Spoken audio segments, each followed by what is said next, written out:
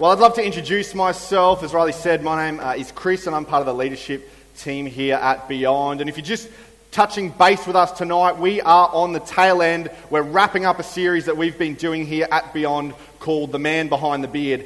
And our agenda with this idea is really, really simple. With the lead into Easter, a lot of people maybe think about going back to church or maybe hear or are a little bit more conscious of this idea of isn't Easter that time where that Jesus guy was born or maybe died or did that thing or whatever it is you think that's associated with Easter. And so we thought, why don't we talk about it? Why don't we talk about it? Because at the center of the Christian faith is a man who we believe was God. But who is the man behind the beard? And so just to kind of get us all on board as quickly as I can before we push off this week, in part one of this series we looked at this idea of who Jesus claimed to be. Then in part two, we look at what did Jesus come to do? What was it? What was all the fuss about when Jesus came to earth? And if that idea piques your interest, or maybe you want to find out a little bit more, or maybe you think that would address a question that someone you know is asking, then I would encourage you, jump on to our Facebook or our Instagram or our SoundCloud. It's all the same handle, at Beyond Church AU.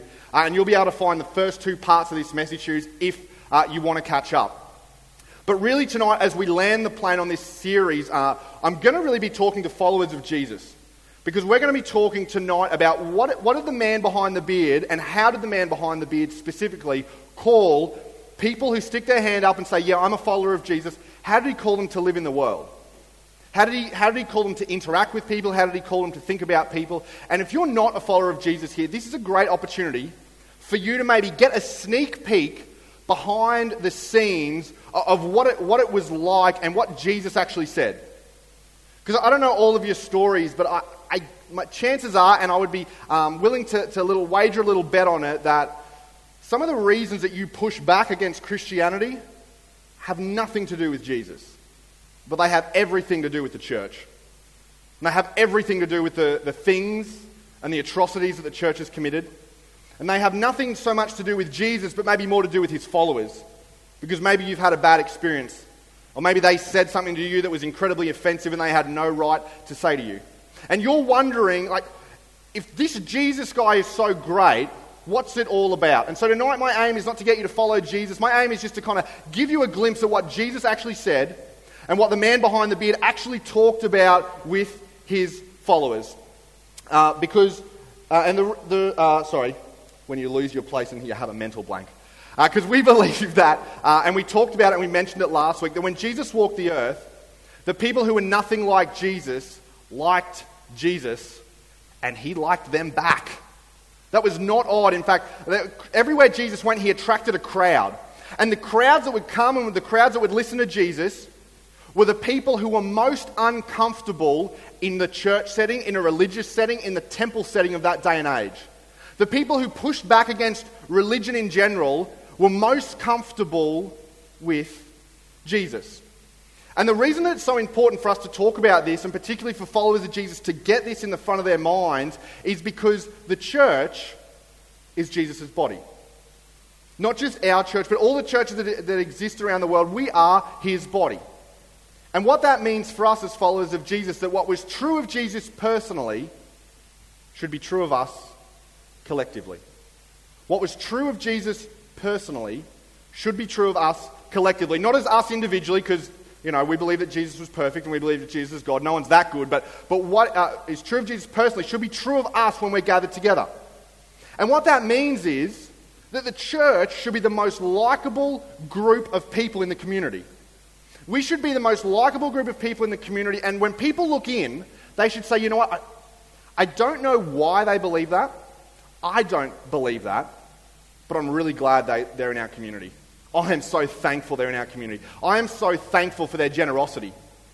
I am so thankful for the way they serve. In fact, if they did not exist in our community, there would be a hole that needs to be filled. And so we're going to talk a little bit about that tonight. Because in order to be a community that what was true of Jesus personally is true of us collectively, we need to be in the habit of resisting the things that make church unnecessarily resistible. There are a whole heap of things that make church unnecessarily resistible. And what that means for us is we want to remove every single barrier that stands between a person and a relationship with their Heavenly Father, except for the one barrier we can't remove, which is Jesus. And that's why we're talking about it. In fact, if you've been with us a while, we say how we do this, how we resist the things that make church unnecessarily resistible. It's one of our core values. We say it this way, that we will do anything short of sin to reach people who don't know Jesus.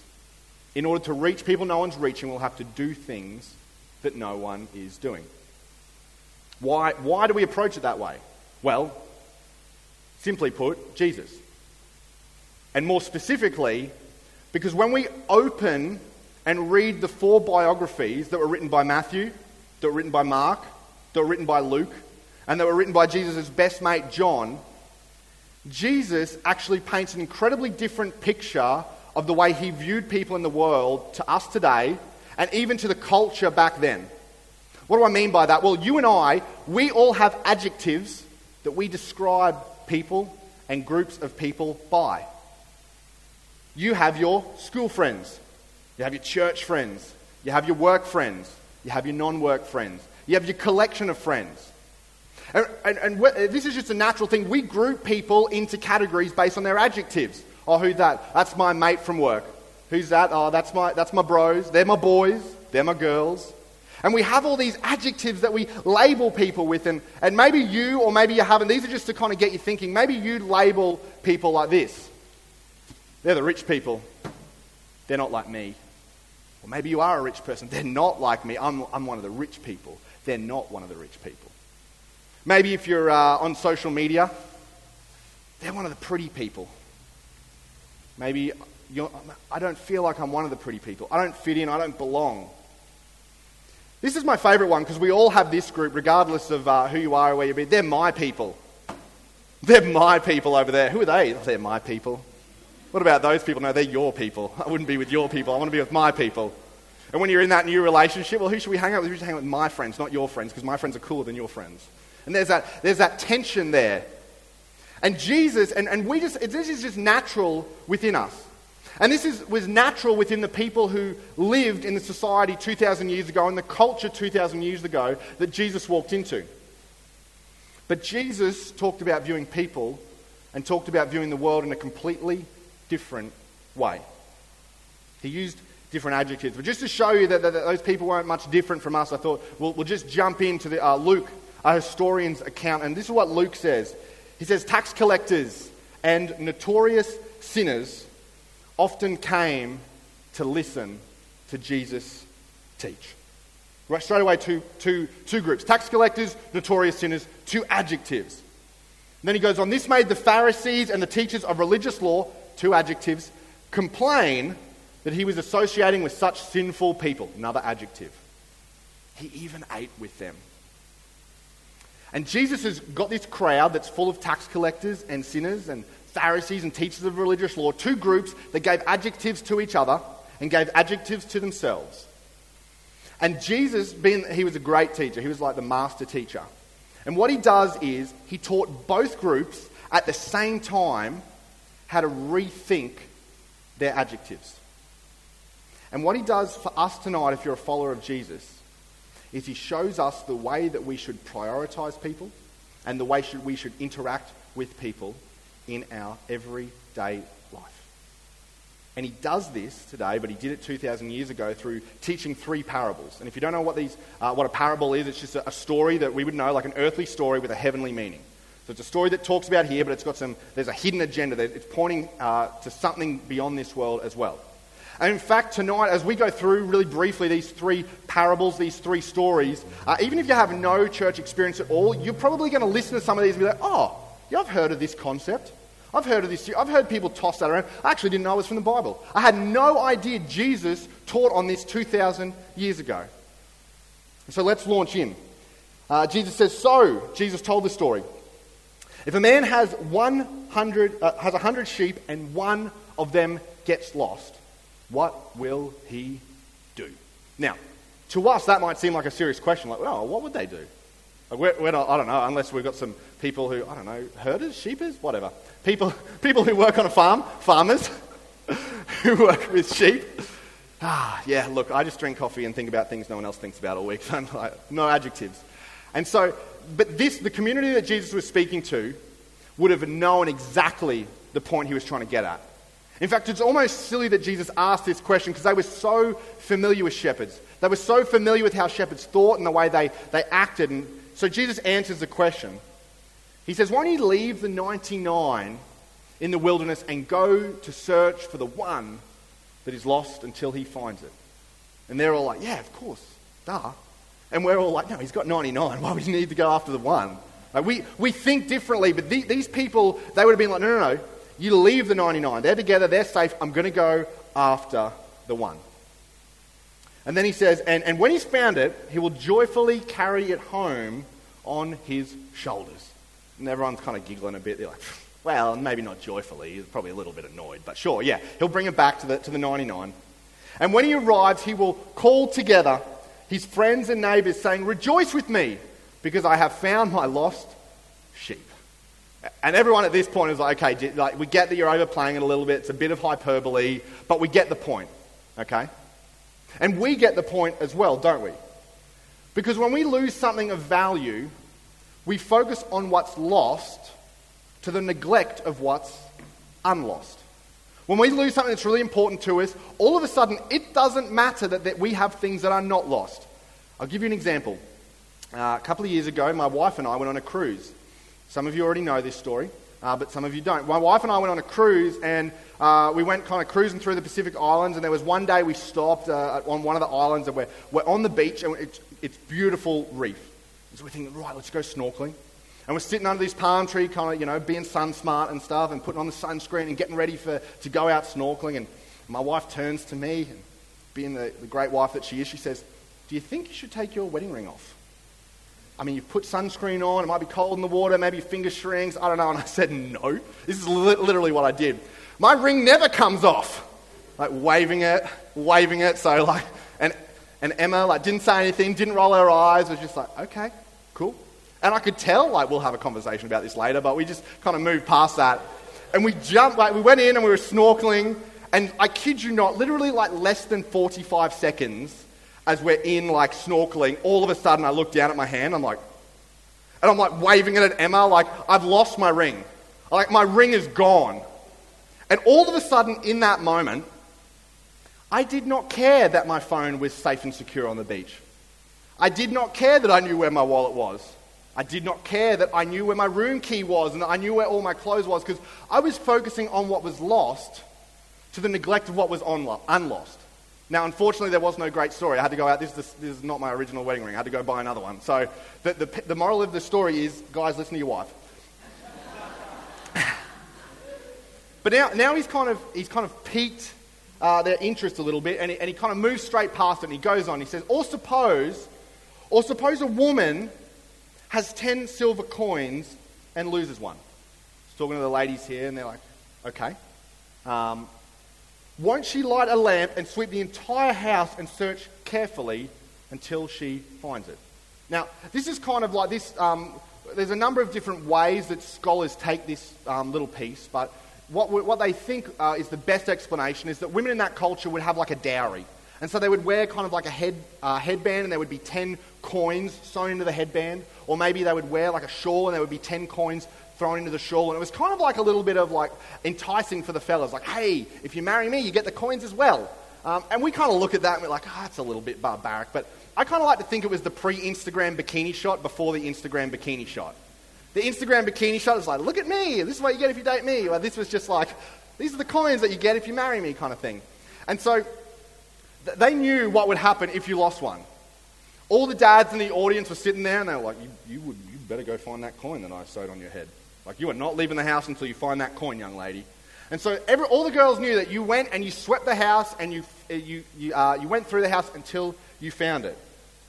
And when she finds it, she will carry it in her friends, she will call in her friends and neighbours, saying, rejoice with me, because I have found my lost coin. Again, a little bit of a hyperbole, but Jesus is really driving home this point.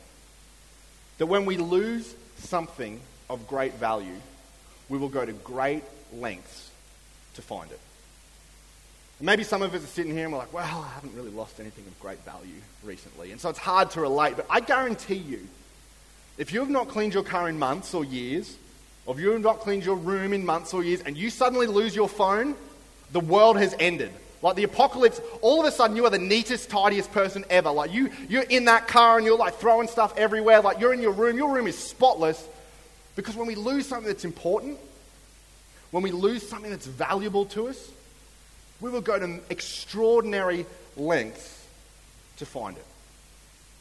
And now he's piqued their interest a little bit. The crowd is there and he's piqued their interest. And so Jesus then goes on to tell a parable about a lost son.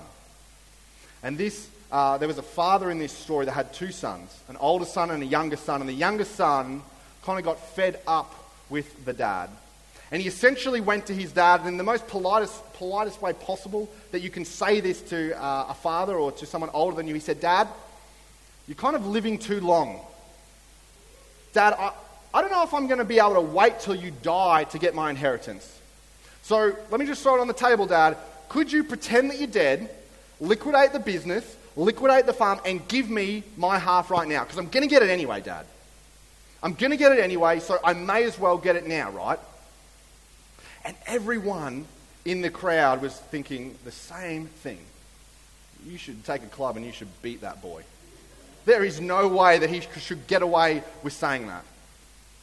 But then Jesus says something outrageous. He says the father did it. He liquidated all his stocks, he liquidated his share of the business, and he gave it to his son. And the reason he did it was because he knew the son was relationally disconnected. And he wanted to choose the shortest possible route back to a relationship with his son. This son, he'd been in the house for years. He had his headphones on, wouldn't engage in conversations, always asked Dad, how's the day going? It's fine. What's happening in your life? Nothing. Same old thing. And the father knew that he was disconnected. So he liquidated everything in order to make the shortest route back to his son.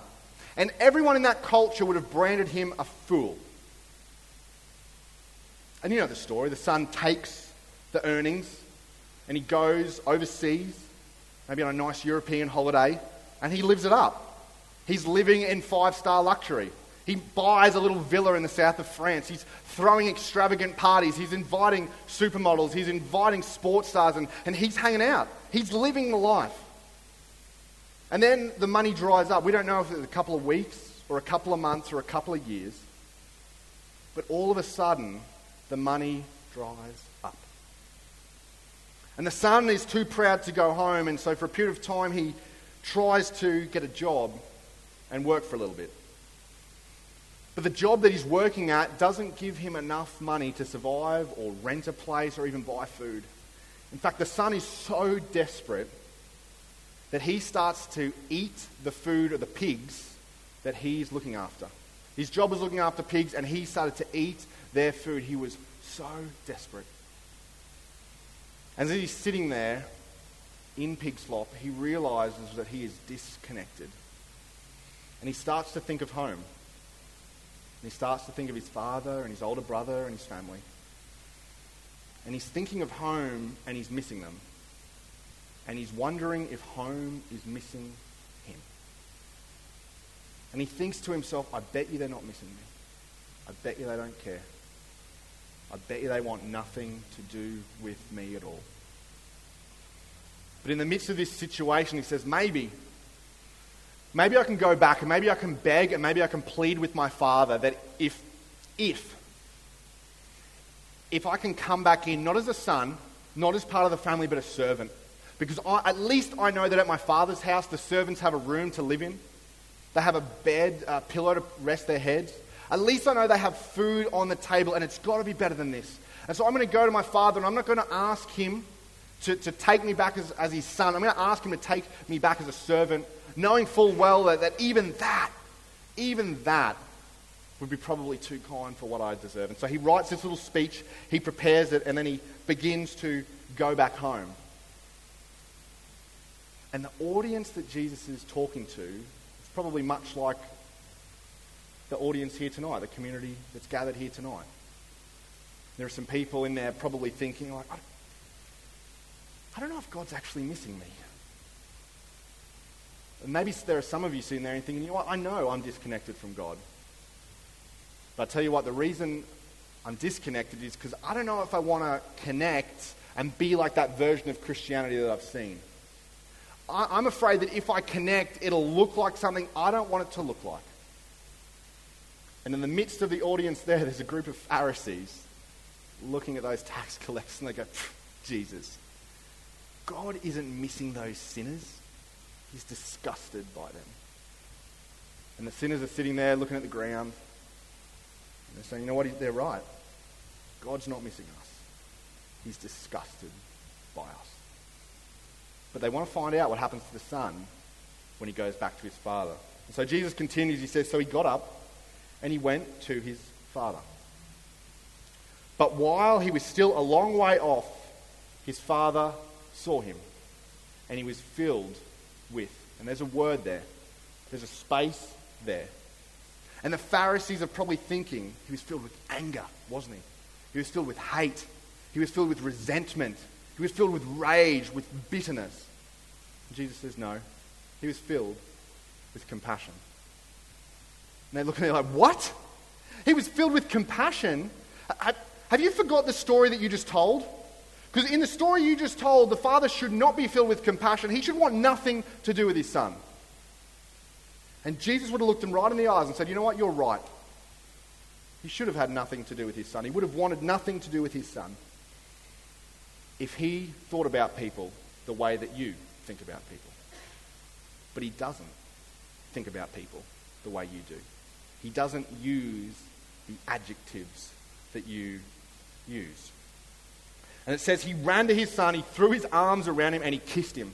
And that might seem like a little bit like weird, where he kissed him, but in that day and age, that was massive. Because his son, he's been hanging out with pigs, and it's like Jewish law that you don't eat anything from a pig. And so the father has kissed his son, knowing full well where he's been, knowing what he's been up to, and he kisses him, making himself unclean, all because he wants a relationship with his son.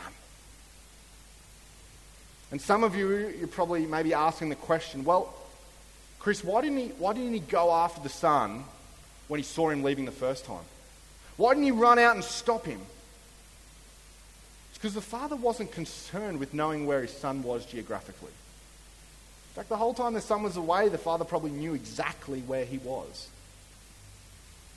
But he wanted a relationship with his son.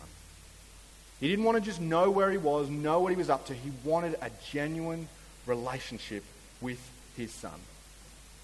And he sees his son walking back down the road, and he sees the disconnected son begin to reconnect. And Jesus says, if you want to lean in really close, if you want to listen and understand how God views people, this is how God views people. And he says this. He says, bring the fattened calf and kill it. Let's have a feast and celebrate. For this son of mine was dead and is alive. He was lost, but now he is found. The son was disconnected, and now he is connected.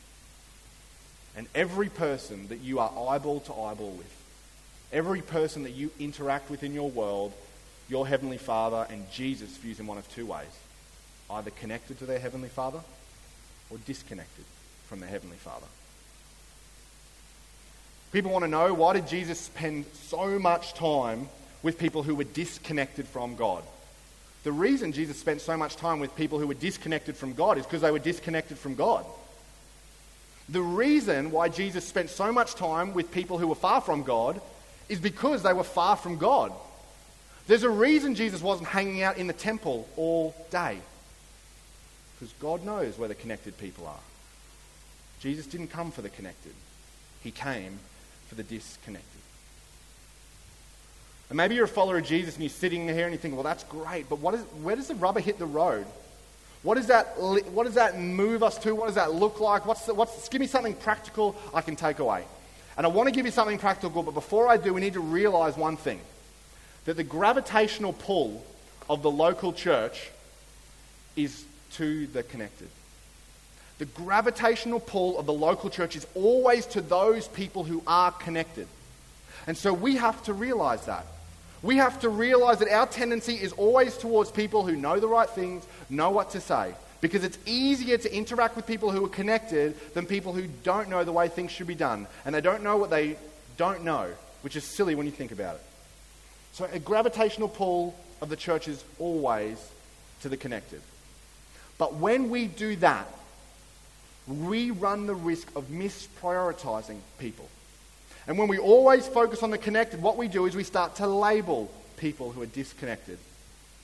And all of a sudden, those labels that we give to people run down into our emotions. And we start putting people into boxes and into categories that they do not and should not ever be put into. And then we start to get mean when the people that we label don't agree with us. And we start to get angry when their views and values differ from our views and values. And over time, we become just like the Pharisees, who put adjectives on everyone who didn't fit their mold. But there's some good news, that we don't ever have to get to that place. We do not and should not and will not ever get to a place where we label people because they do not share our views and values. And so we have this thing here at Beyond, it's called For Monday, because we believe there's no point coming to church on Sunday unless it benefits you, unless it helps you for Monday. And so there are so many ways that you could give an application point to this. There are so many things that we could say do, but we thought we would just give you the simplest, easiest stepping stone to help you prioritize the disconnected over the coming weeks, and it's this: invite. On your seat, we've got some invite cards, because next week is Easter, and the week after Easter, we are launching a brand new series called I Can't Believe in a God Who. And our whole agenda with that series is to get you to ask questions.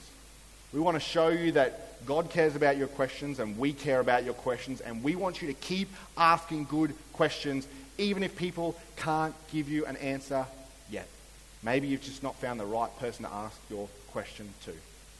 And maybe there are some of you a little bit there, and you've been in church around a little bit for a while, and maybe you're a little bit cynical, and you're like, any reason you guys want us to invite is because you want lots of people here. And you want this place full of people so that when you guys get up the front and you speak and you sing, it'll feel good for you. No. It couldn't be further from the truth. We want you to invite because when you invite people, the things that concern you change.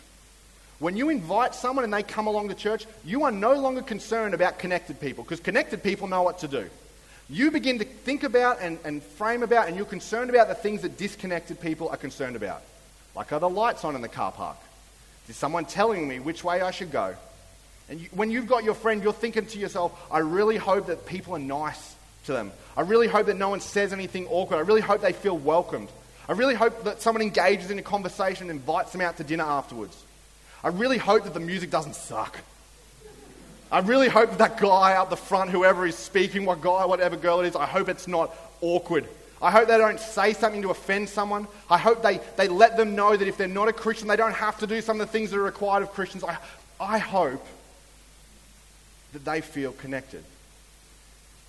And when you invite people, the things that you prioritize and the things you begin to think about all lean towards disconnected people. And so as we land the plane on this series, as we bring it to a close, I want to encourage you. Keep up the good work. Let's continue to be a community that does anything short of sin to reach people who don't know Jesus. Let's continue to be a community that assumes that every week there are guests among us. Let's continue to be a community that allows people to ask questions and explore their faith in a safe environment. Let's continue to be a community that lets people belong well and truly before they believe anything that we believe. Let's continue to push the boundaries of what we're doing and continue to really remove every single obstacle between someone and a relationship with their Heavenly Father. Because the thing that lights up our Heavenly Father's heart is not us. It's people who are far from God and people who are disconnected that begin to reconnect. let's continue to prioritize this week and forever the people that the man behind the beard prioritized, the disconnected. Let's pray. Heavenly Father, we thank you for the teachings of Jesus that are preserved in history. We thank you that these teachings were so prominent that when Luke went around and interviewed people, that everyone was talking about this time that a crowd was gathered and Jesus spoke about these three parables, a parable of a lost sheep, a lost coin, and a lost son. And Heavenly Father, tonight, I pray for those of us who, it's natural to when you're a part of a community to prioritize the connected. But Lord, that's not what you call us to. Lord, you call us to do anything short of sin, to break down every obstacle that stands between people and the Heavenly Father. And so just as the man behind the beard hung out with people who were disconnected, so too may our heart break for the disconnected. May we continue to create environments where disconnected people feel welcome and begin to reconnect. And so, Lord, as we move into Easter, we pray that we would have an opportunity to invite people. An opportunity, and let's not even pray for an opportunity, let's just invite people. There's no opportunity needed. Lord, your heart is for people who are disconnected or who don't know you to get to know you. So for us, let's not even pray. That's a silly prayer. Let's just invite people. And Father, for the people who come along and join us on Easter, who join us for the launch of our series, and for people who are here tonight, may they realize that the heart of their Heavenly Father is not for them to follow a bunch of rules, but for them to connect. It's as simple as that you want to know them, that you care about them, but you care about them so much that you will not force yourself on them. Because you don't want to know where they are. You know where they are. You want a relationship with them. And we pray these things in your Son's name. Amen.